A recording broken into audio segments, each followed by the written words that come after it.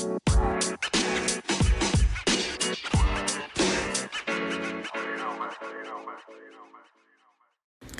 right. Welcome back to the podcast. Welcome back to Theory and Theology. On this podcast, we talk a lot about spirituality and about religion and about cultures and different kind of belief systems, theories. Okay, so guys, I have come across something that actually disgusted me. I actually didn't finish watching the content, and I'm not going to describe the details of it because I just, ew. Not blaming Eli Yoder, but, he basically,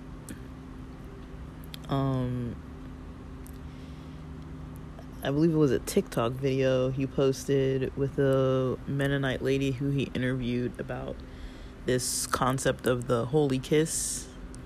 I'm not sure exactly what the Mennonites follow regarding this. I've heard about some Amish groups doing the same thing. Now I know in the New Testament of the Bible, the Christian Bible, there's a sentence that says, I don't know if this is even the full sentence or the whole context of like, greet one another with a holy kiss. A holy kiss. Greet one another with a holy kiss. I don't believe it was in the Gospels. I think it was either in the book of Acts, or something Paul wrote, or one of the other, like Timothy or somebody else. I believe. I believe it was in one of the letters to one of the churches.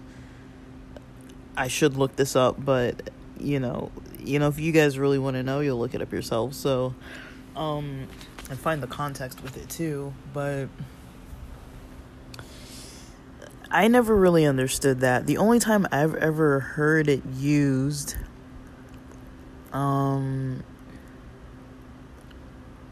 really actually being used in practice, but I mean, the only time I've ever heard somebody reference that verse was when I was maybe either, I can't remember if I was in like my senior year of high school or like early days of college at community college.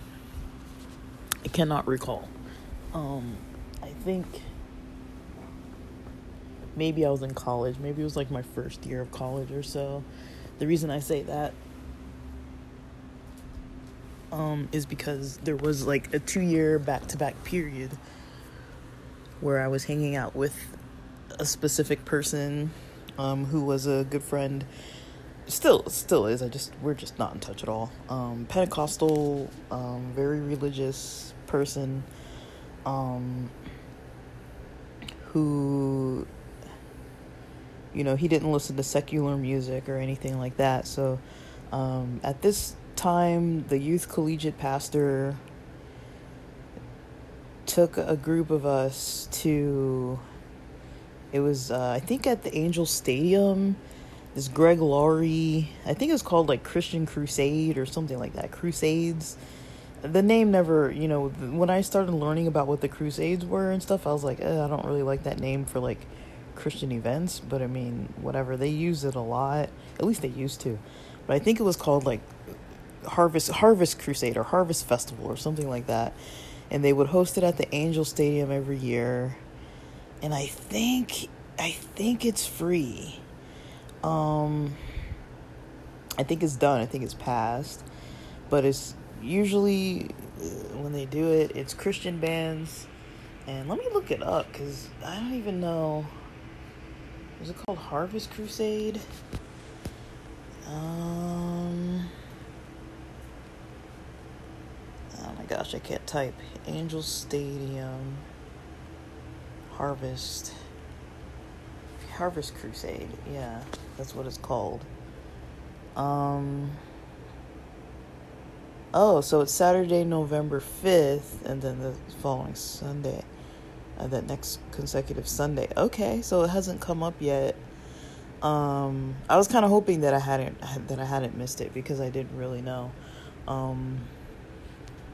if it was even still going on. But I might try and catch it this year if the bands are worth it. But basically, after or during, I guess, Greg Laurie, when I went, I think I've been like 4 times, maybe 5 times or so.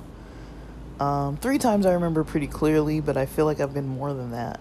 So basically, we would go after church, because, the Adventist church, you go to church, and so on Saturdays. And so we would go after church, and we would come to,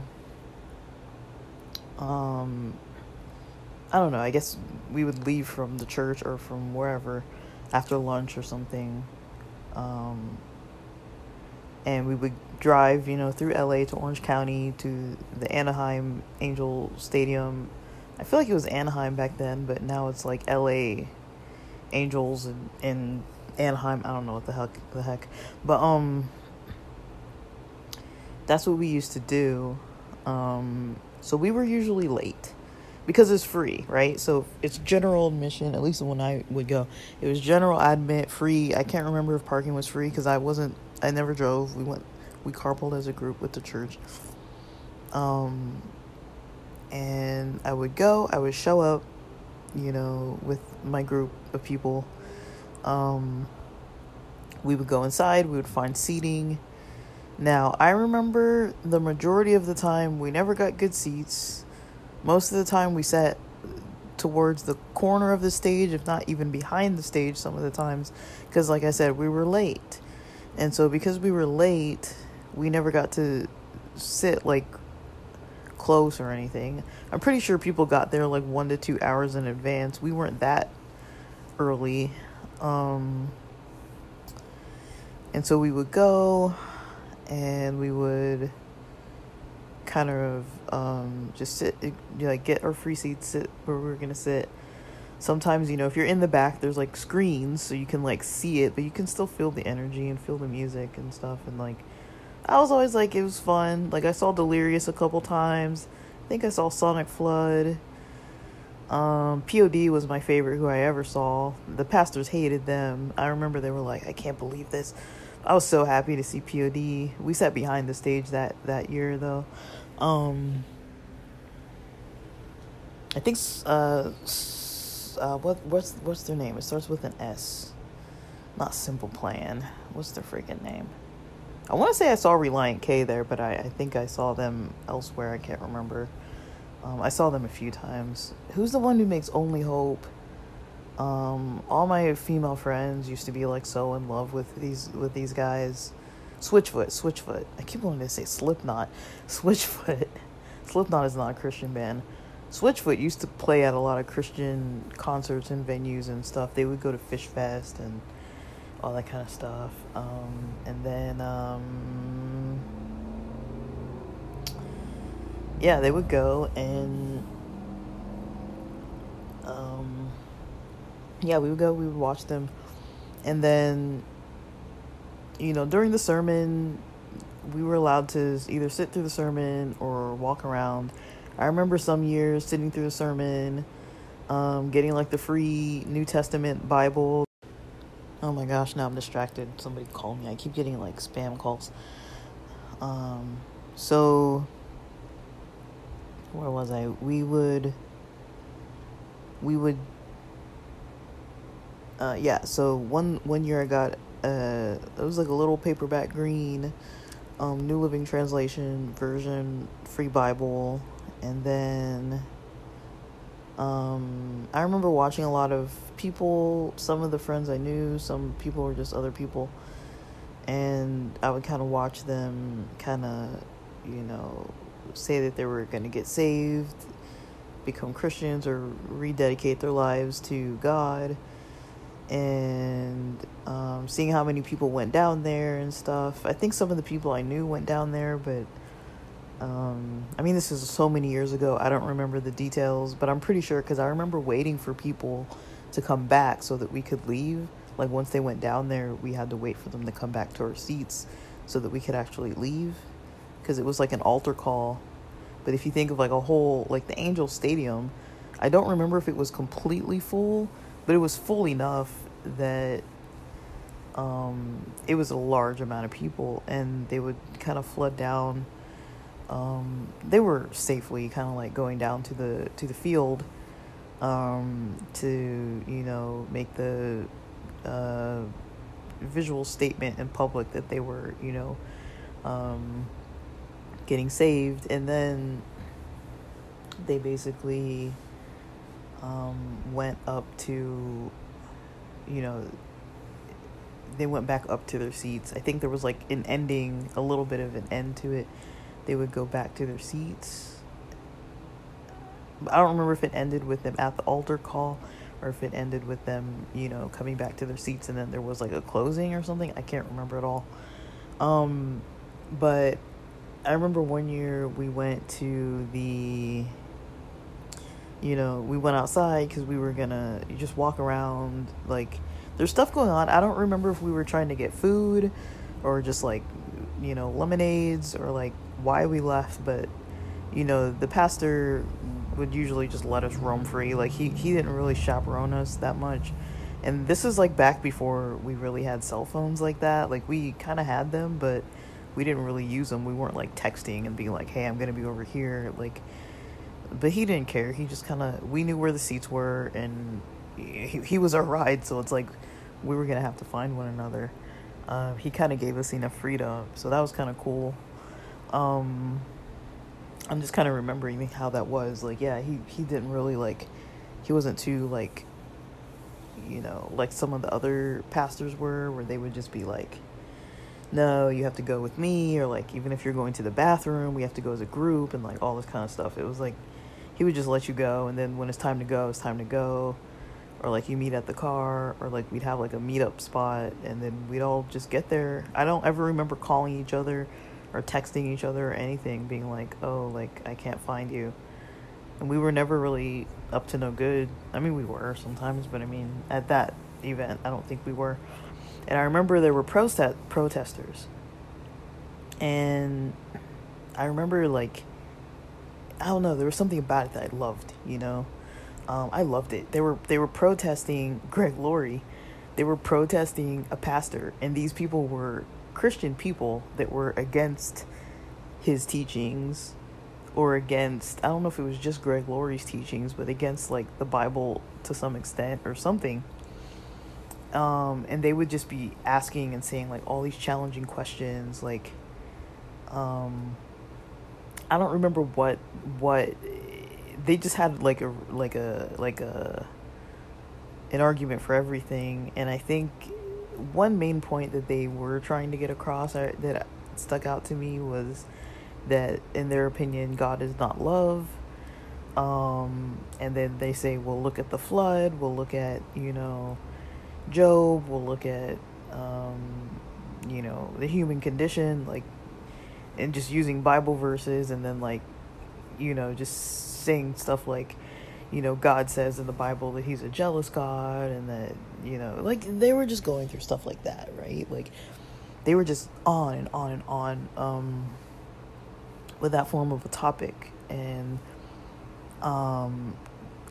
it was, I don't know, it got my heart racing. I was like, in like an excitable way. I was like pumped up about it. I was like, yes, I can finally like argue with people about the Bible, and like, like, I was so into it. Like, literally, I was so into it that literally the next year I wanted to come back to that concert just to go argue with the protesters. I was like so into it. Like, I wasn't even trying to like be right or whatever. And I remember being super pissed off at the end. But maybe I was trying to be right. I don't know, because I really thought I was right. But it was an event like that kind of shaped a lot of my understanding that, not everybody believes the same in the world, but basically, all the arguing back and forth, there were like people that were like refuting all the stuff these guys were saying, and they would just like yell out something like a verse of the Bible or something, and just like put an interpretation on like this, like, God is not love, God hates, or like God is jealous, or like God is, like, they would just like say stuff like that, and I would just be like, no, that's wrong, because we were taught, this explanation. And then they would come back with the Bible about, well, what about this? Well, what about that? Well, what about this? And I'd be like, whoa, like, I have to, like, think about this more. But in my head, I was still like, they're so wrong. But I'm like, that was just such a cool experience. Even though I got pissed about it, like, it was such a cool experience. And I remember me and that friend, we were all arguing, we were all just, like, fired up and just like, these people are, like, disgracing the word of God, like, we're like, but we weren't like yelling at them. We were actually like listening to the arguments and trying to like use our own biblical knowledge from what we were taught, because we were like, this friend of mine was taught in a Pentecostal church that was it's actually down the street from my folks' place, but he lived on the other side of town in like Lawndale or Hawthorne or something. I think Lawndale. And he was really into like prayer meetings. Like, he would do like full day prayer at when he was in university. Like I mentioned, he never listened to secular music. He was pretty hardcore. He read the Bible every day, and we were kind of his social circle. Like, he basically, we would go skiing, snowboarding together. He skied. We would go snowboarding together. I know he was like super into football. He would play sports. I think he was in one of the crews that I would play like soccer, I think basketball with. I think he would play basketball with us. He was kind of quiet. When I first met him, he never really talked, but like, he started going to our Friday night. It was called Teen Rap. He started going to our Friday night, technically a Vespers for like people in their teens and 20s, and then it became a little older after that. We were able to kind of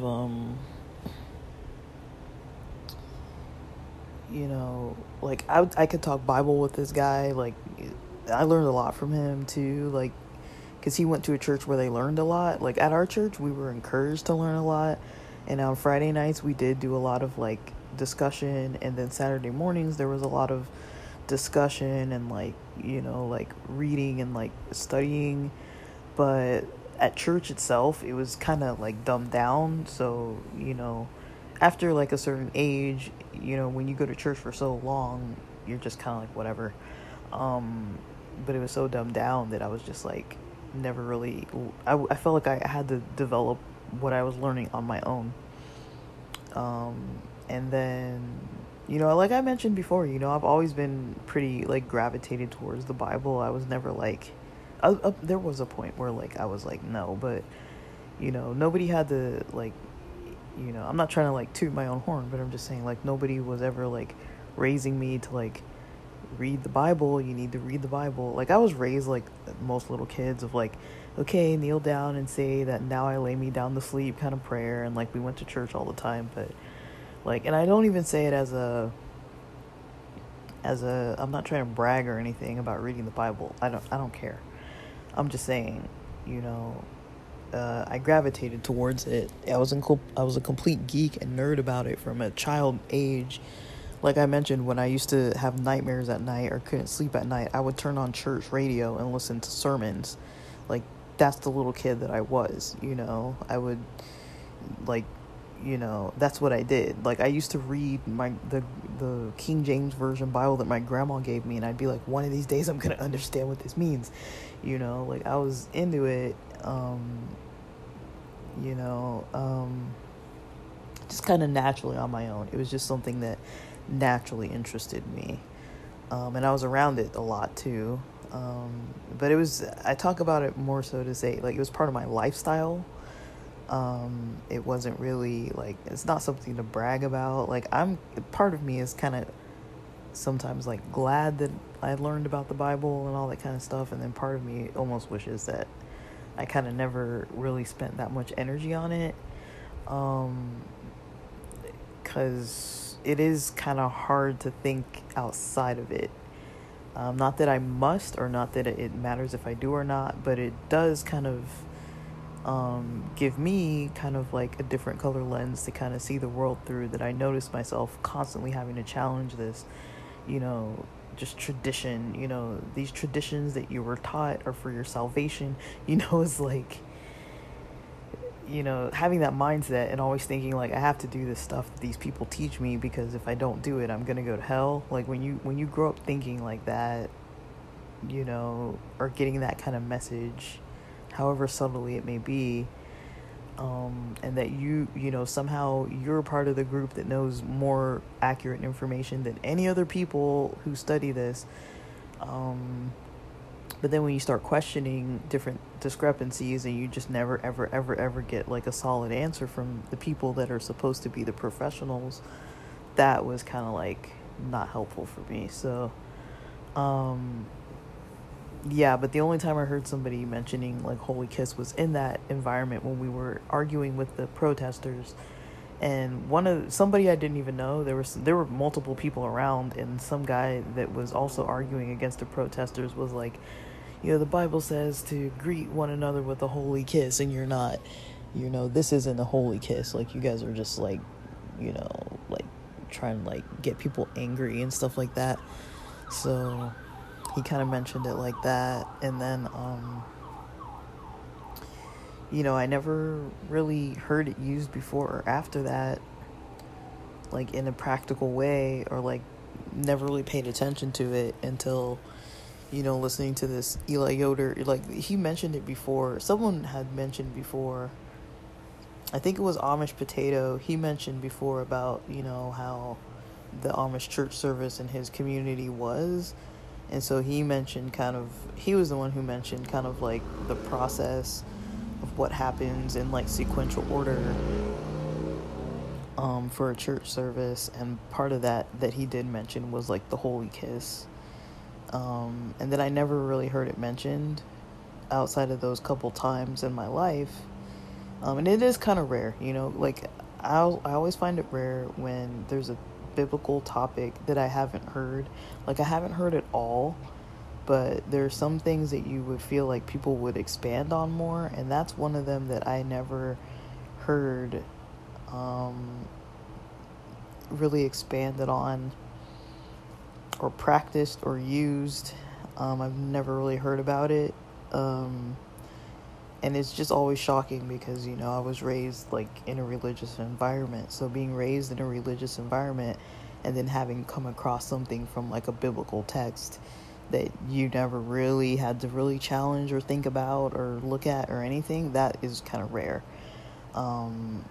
Because most of the typical topics that we could have gone through, we've kind of gone through them and kind of beat them to death, But he mentioned, this lady, she mentioned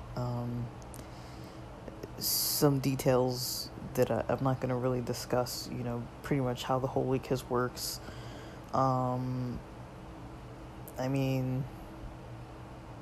She was mentioning so the Amish Potato YouTuber, YouTube handle, his church was Amish, and he talked about men doing the holy kiss.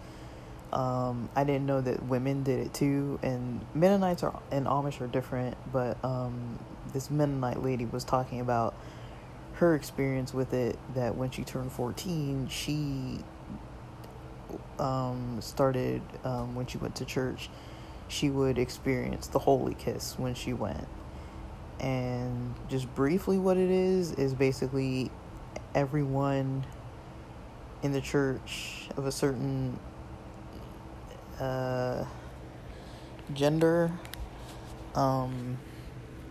just comes by and kisses you.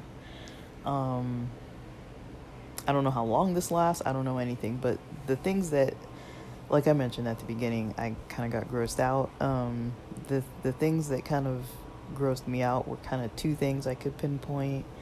I'm not gonna, without going into detail, that the concept of keeping people in scaring people, I guess, out of educating themselves about different types of topics, saying that it's too worldly and, it's sinful to educate yourself about certain stuff.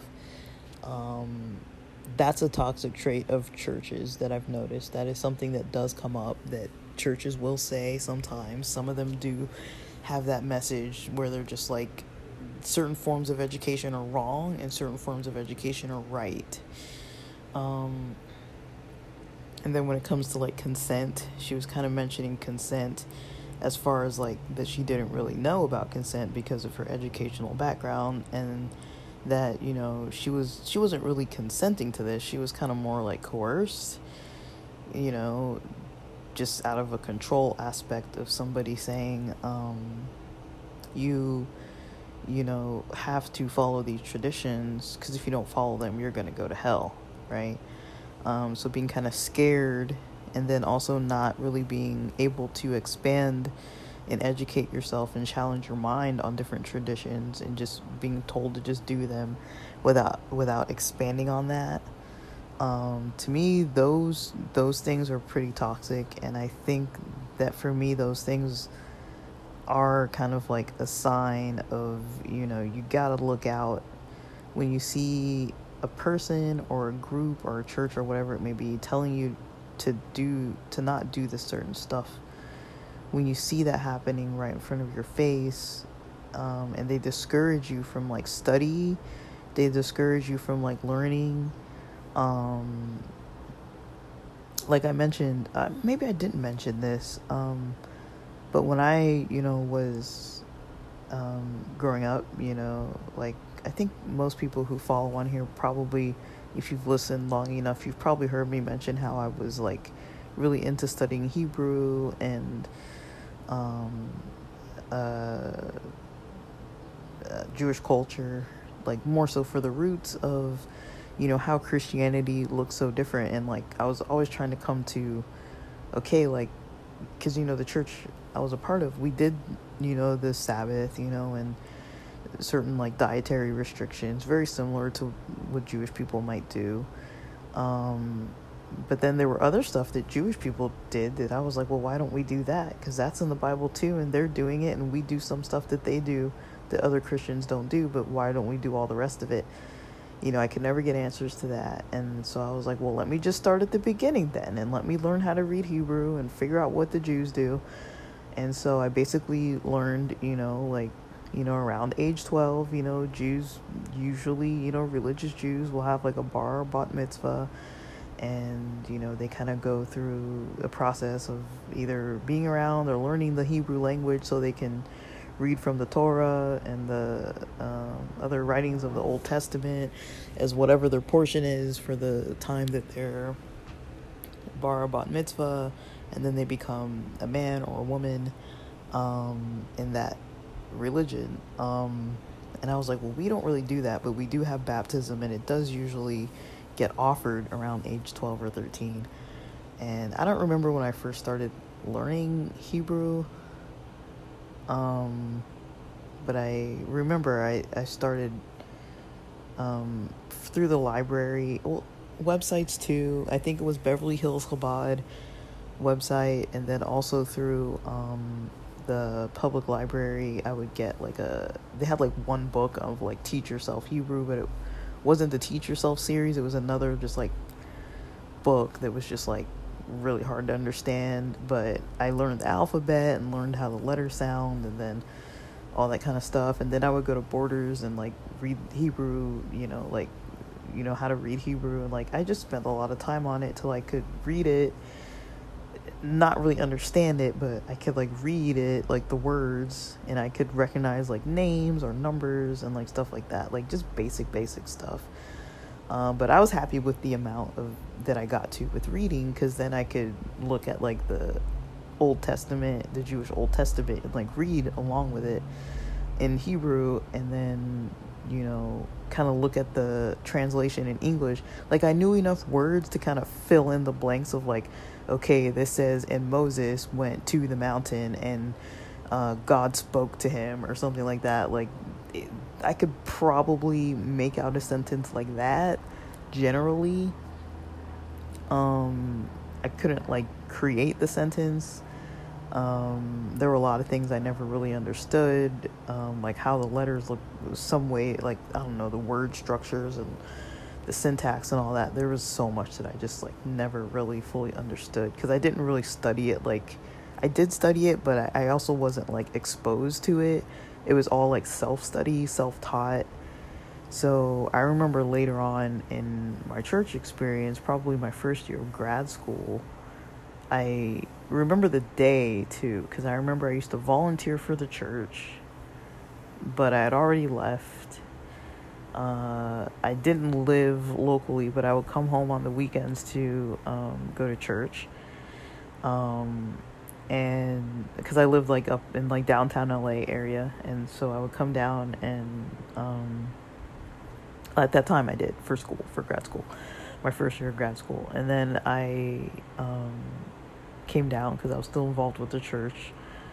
And I remember starting like the first Sabbath, I remember that I wanted to go to this the local Messianic Jewish church, and I couldn't, I got there, but it was like a holiday of some sort. I think it was Sukkot, because they were at a park where they would do like camping and stuff outside. I think it was Sukkot. That was the first Sabbath I tried to go, so I basically went to church because I had to volunteer that morning to do the welcome. So I did the welcoming. Basically you just hand out bulletins in the front door, and then once the church was gonna start for the Messianic church, I was like, it's fine. I'll go over to the Messianic congregation. So then I went, but the church wasn't going because they weren't out on the site. So I remember like looking, it was like in a little plaza, and I was like trying to look around the back gate. I'm like, maybe there's another door, but nobody was there.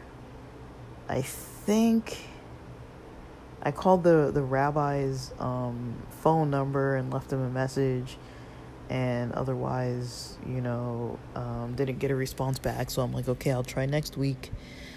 I don't remember if I emailed him or texted him or what, but I remember that's how I first got in touch. I was like, I've been looking for a Messianic Jewish church forever, explained my background, explained kind of where I came from. And he kind of started explaining all that to me, and I was like, cool. Like, and I went, I had a great time. It was an awesome time for me. And I basically, started learning with them for maybe like a year. But I remember my church was like, why are you talking to those guys? Like, I remember I had some friends approach me like, oh, so are you becoming Jewish now? And I'm like, why would you have a problem with the Messianic Jews? Like, they basically are like Adventists, just they have Jewish traditions. Like, they do the stuff that you guys are always like ragging on other people for not doing. They keep the Sabbath. They don't eat pork, like whatever. Those are like the two main things that you see come up so much in the Adventist church, because it's so different from a lot of mainstream Christianity that they kind of pride themselves on those things being different. And so, it was kind of interesting that people were getting a little concerned that I was going to this other church. And then I remember my mom started coming too, but at a certain time, I started going to this other church that started at like 3 p.m. Because that's kind of where, it was like, okay, I could like rest in the mornings, and, I was getting pretty stressed out with school. So I no longer wanted to be like studying the Bible all week. And then, so I didn't really want to go to church. I didn't go to the Adventist church anymore in the mornings. I didn't go to the Messianic church that was scheduled a little, I think, later or something. I didn't go, and then I went to the 3 o'clock service that usually ended close to, when Sabbath was over, and then I would just leave and study. So other than resting on Saturday afternoons, that was my only break through the whole week. I would rest on Saturday afternoons. I would go to church for a couple hours Saturday evening, and then I would just study the whole time. I was always just studying every day of the week outside of the Sabbath. And so, I remember just kind of the pushback I got from people I knew from church, that I was like, well, you guys never answer my questions. You never answer my questions. So I went and I found my answers, and I went and started studying the Bible with people who actually want to talk about, these kind of questions and why we do this kind of stuff and all that. Like, they really wanted to discuss it. And so I did too. And I was really grateful to kind of come across something that was so literally just so convenient. And I feel like I just popped in there just when I needed to, because, when I think about the timing now, I think about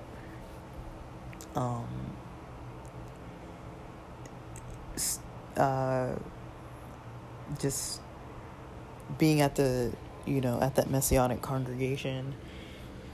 And the church didn't stay around like for the entire time that I was there. Like a little after I left, it stopped. But I stopped going. My mom kept going. I think I went for about a whole year before I stopped going. And literally I just stopped because I just didn't want to study so intensely when I was already studying all the time. And I mean, I liked it. I enjoyed myself. It was a good time. Very small crew of people, but very dedicated to study. It was 6 of us or something. And, it was a good time. I had fun. I did have some debates with some of the people there. I remember, one of the old men was saying that, the Quran said something about, what did it say something about? It said something about,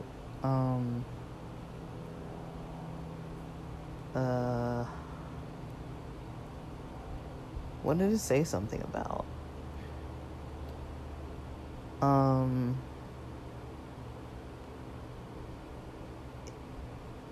It said, he was saying that the Quran said something about, not loving Christians or Jews or hating Jews or something like that. And I don't remember that being in the Quran. We were arguing, and he was saying that it was there, and I was saying I don't think it is because I read it. But then also I thought about it, and I was like, my reading comprehension isn't perfect, and even when I read textbooks, sometimes I don't fully grasp everything because it's a lot of content. When I'm faced with a lot to read, usually there's going to be something I miss. And so I read the Quran, but it's not like I studied it necessarily. So I just read it through, and that was it. This was in high school or something. So, and then I was having this conversation in my first year of grad school. So, and I was in probably 10th grade or 9th grade when I read the Quran. And so, yeah, that's how I know that, and I think I did find a free Quran on a website, or it was a really discounted, nice, big, glossy pages. But like I mentioned before, when I gave away a lot of my Bibles and books and stuff that I had accumulated over the years, I think I put that one in the box and gave that one away too. But I don't know how I got off on all these topics, but basically, yeah, when it comes to that whole holy kiss thing, how the lady was mentioning about education being denied her, that's already a sign to me that anyone who doesn't promote education and free thinking, I mean, you gotta wonder why, you know. They're usually saying the same thing that they were taught, and what's the scare of learning? What's the scare? The scare is that people get fearful that someone's gonna learn and they're gonna leave the church, or they're gonna teach others things that they learned, and then nobody's gonna want to do this anymore. And we can't have that. We can't have people leaving the church and not learning the way that our forefathers learned or whatever. Like, we all need to think the same. We can't have people straying off the path or getting confused, or learning things that isn't really real, according to what the Bible says or what the religion teaches. We can't have that. So, I think that's the mindset. Like, we can't have that. And to me, that's a form of control. It's a form of trying to, like, just keep people kind of down, so that they have to do these same rituals and have to keep the church organization big, so that people are able to benefit from it, so that churches have pastors that are getting paid, and conferences can run schools and hospitals, and there's money involved. I mean, it's not like, the Adventist church, as far as I know, isn't like greedy, money hungry. The hospitals are definitely big healthcare and educational systems for a lot of places. Like, I know a lot of Adventist universities where plenty of my non-Adventist friends have definitely gone to those, as well as multiple of my Adventist friends. I think most of the people I know have encountered Adventist hospitals. There's even one that I talked to as part of work, where we send our clients, that I didn't even know was Adventist, but it is. But yeah, it's it can be a little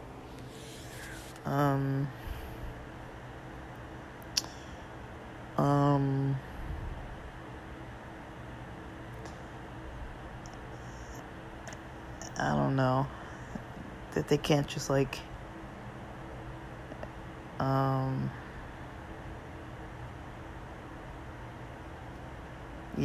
they can't just like kind of like do what you need to do. What am I trying to say? That they can't just like let you learn, because it's, in a way, they feel maybe threatened by it.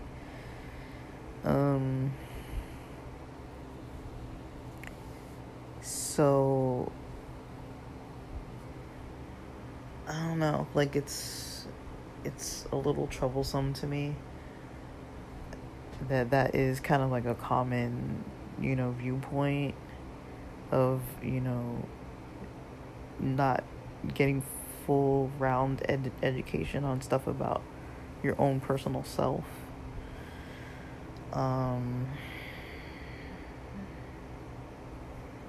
Your own like understanding yourself better, learning how to like problem solve that, versus being kept so busy and so distracted by trying to do all these rules and all this study and all this reading and all this religious stuff that you kind of have no time to really do other things. I remember being taught some pretty extreme ideas when I think about it. Like, I think in Ellen G. White's Steps to Christ, it talks a lot about prayer. It's a cool book, but there's this verse in the Bible, I don't remember where, but it It's just like pray continually or pray continuously or something like that. That's all there is to the verse. And what that looks like to try to do that, it's it basically trains your brain to just have this certain mindset all the time.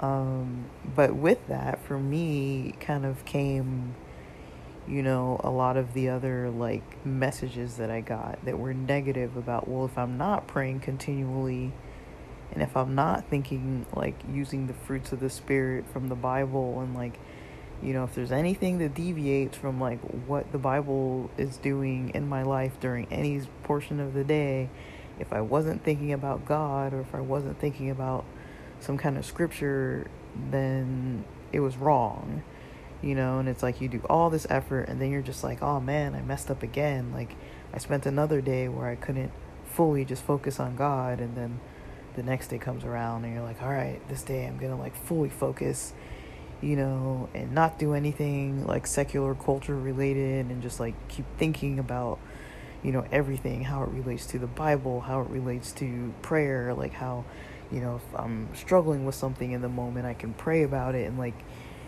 just never getting out of the mindset of thinking about the religious related things, actually is very stressful. It's not easy to really think like that, honestly. Like there is a peacefulness to it in a way when you're doing it willingly, but there were points when I wasn't doing it willingly. I was doing it because I thought if I don't do it, if I don't live my life like that, it's very possible that I might end up in hell. That's the only way to kind of be like pretty certain, as if you're following everything as best as you can most of the time. And I just thought, one of these days I'm just going to get to the point where I'm going to get better, that every single day I'm thinking about God all the time, and that maybe once or twice a year I'll have moments when I don't. Like, I really thought that was like the goal to work towards, like for, I don't know how long, but it must have been a long time that I kind of thought that way. And it's kind of like, you kind of get on this, I don't know what you call it, like a religious high. It's kind of like a religious high. Like, I don't understand like how to describe it, but I mean, it's my belief that having a religious high can be one of the most dangerous, not positive things to happen, because when you crash from that high, that is a different kind of crash than any other kind of crash. It's not the same as crashing from, substance related things. It's not the same as crashing from coffee. It's not the same as having some kind of like emotional, like just your brain and just body just stops functioning. It's not like that. Like having a spiritual crash is just like, when you have your whole like concept of like where your life's goals and life's purpose is going and why you're on this earth, and then you just start all of a sudden like questioning that, like that is not really a fun place to be in at all. I have multiple friends who experienced that before. We all kind of did almost at the same time at a pretty young age too. And I remember I had a lot of friends that went to this religious camp. They got real pumped up, and for like months we were just like pumped up about Jesus. Like it was like, I don't even know what, like we were like in some kind of like extreme, kind of like we had some teachers that were kind of like into a little bit of like religious alternative stuff, but still super Adventist. And so they had access to these like Christian camps and stuff, and like the kids who went there, they chose a few of the kids who they thought would be like a spiritual influence or something like that. And I remember the rest of us who didn't get to go felt super bad about that. We were like, dang, man, like we're seen as like, the teachers think that we're like the bad kids, or like, not holy or whatever. Like, we're not seen as like good enough. Like I remember definitely being like pretty upset about not being chosen to be like a part of the group who got to go. I really remember that. I was like, not understanding that at all. I was like, I read my Bible every day. Like, I'm in the Sabbath school and in the teen rap group, and I contribute, and like, I have things to say. I know what I studied, and like, I like to talk about it even with the pastors, and like, how did they not choose me? Like, my friends don't do that. Like, they don't even like read. They don't even all read the Bible or whatever, or like, it was just based on like their perception of like who were like the holy kids or something. And I don't know, this was probably like 7th grade or 9th grade or something like that. 8th grade or 9th grade, I mean. And I remember, the kids who came back just being like really enthusiastic. Like, if you've ever seen somebody go through like a motivational conference or something, and then they come out of that and they're like super pumped up, but this was pumped up on religion, pumped up on the Bible and Jesus and like these Acts prayers and like all this kind of like stuff that they're just like pumped about. And they, just the way they would talk was different. They were like, they would talk a little bit different. They were a little kinder. They tried to be like very religious. The way they prayed started sounding like real different. Whenever we were like in chapel and like doing like the music and like singing along, just like, oh my gosh, this song again, we're gonna sing the song, they'd be up like clapping and like, just like excited. And I remember during this time period, we would go to these like winter camps, like in the mountains, like in San Bernardino, and there was a camp we went to. It was a Bible camp in the winter during the school year, but I remember it would be snowing in the mountains, and we would go, and there were other schools there, a lot of other Adventist schools there, and we just stayed in the cabins, and we there were showers, cabins, like, we could play sports sometimes, but most of the curriculum there was like a Bible-based kind of thing.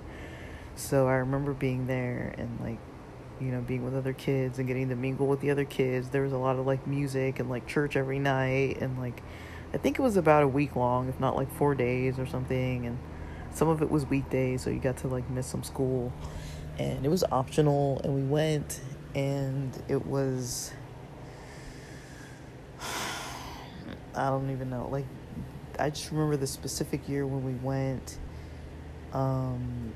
What I do remember is seeing the other Adventist school. We'd all have like a big church service every night, and we'd all be in the same like room where they had church, and our group was different from the other groups. Like, we would be like in the song services, just like we'd all be standing up and clapping and like singing our loudest, and like all the stuff that the kids at that Bible camp had gone through kind of rubbed off on us when we all went to this other camp.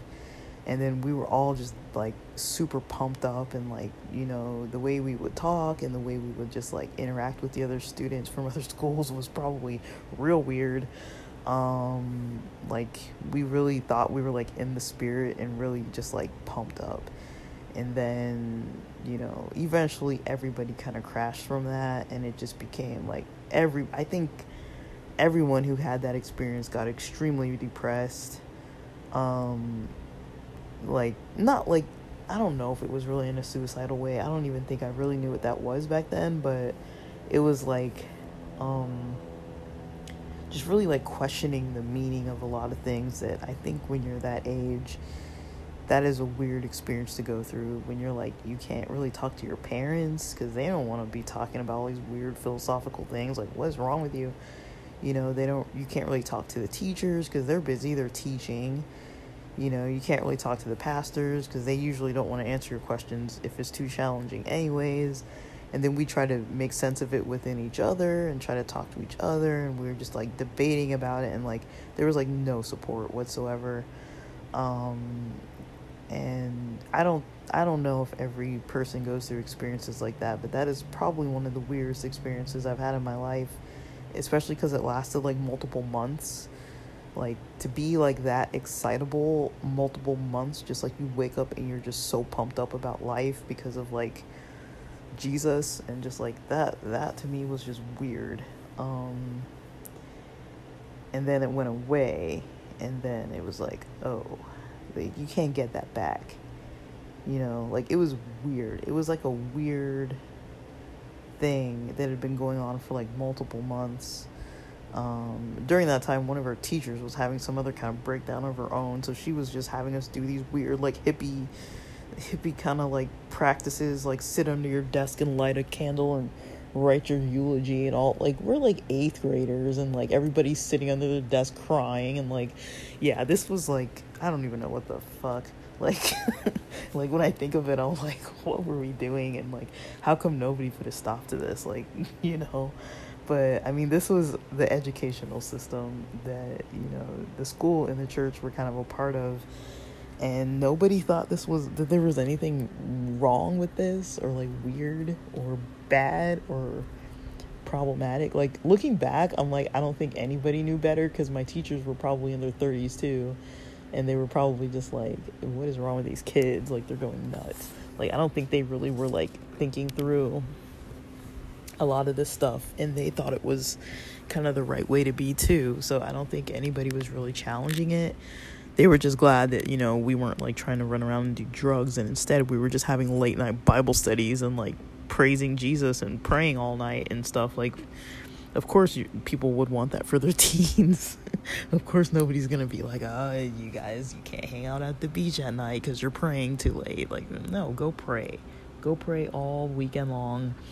We don't have to worry about what you do when you're skateboarding or anything. You're too busy praising Jesus. Like, just go, And so, I don't know. I've been on the end of things like that, where it's like, that I've even completely forgotten about. Like, it's so weird to me that I don't even fully have that, like, at the front of my memory on a daily basis. But it's, like, so weird. It was just such a weird time, and dude, I don't even know what to say about it. It was just such a weird time. Like,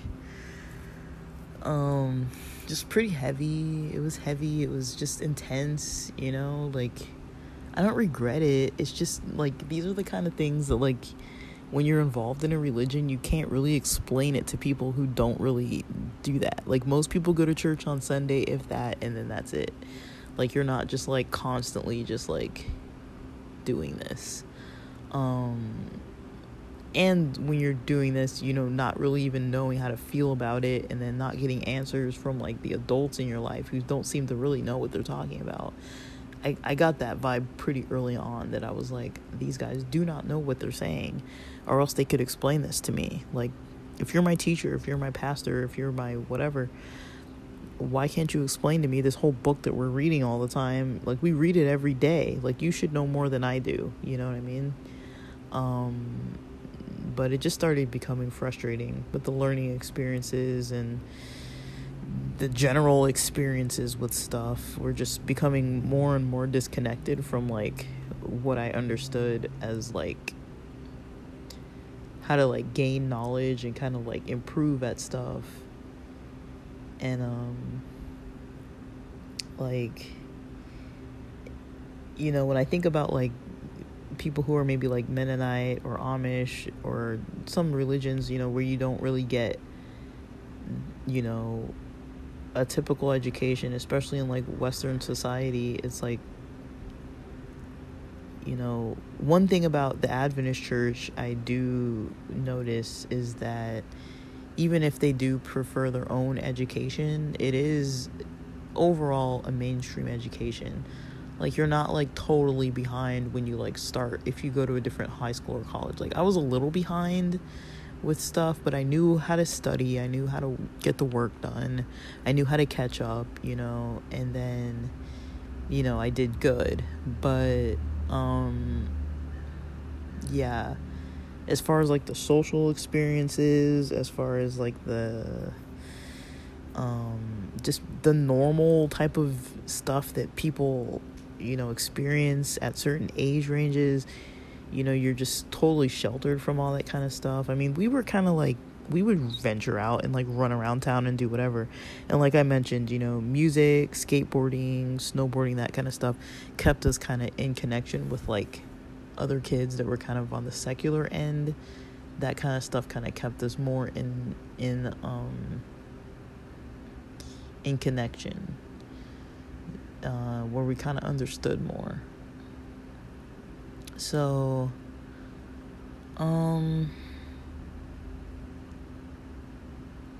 I kind of started just thinking about things like that.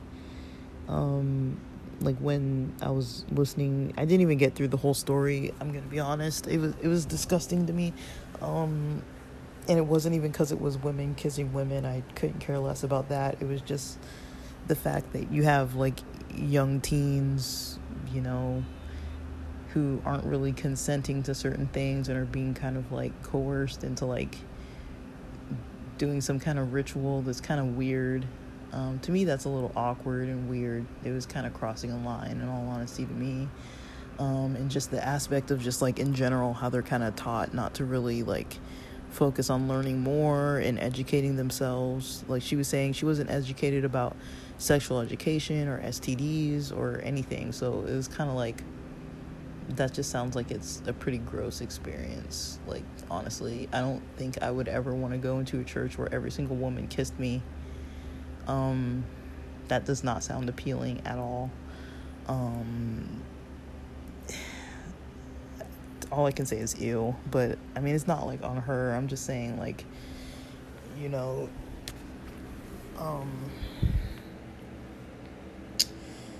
that's kind of weird. But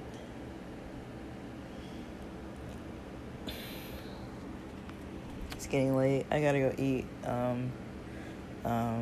So I'm done with this, but thanks for listening.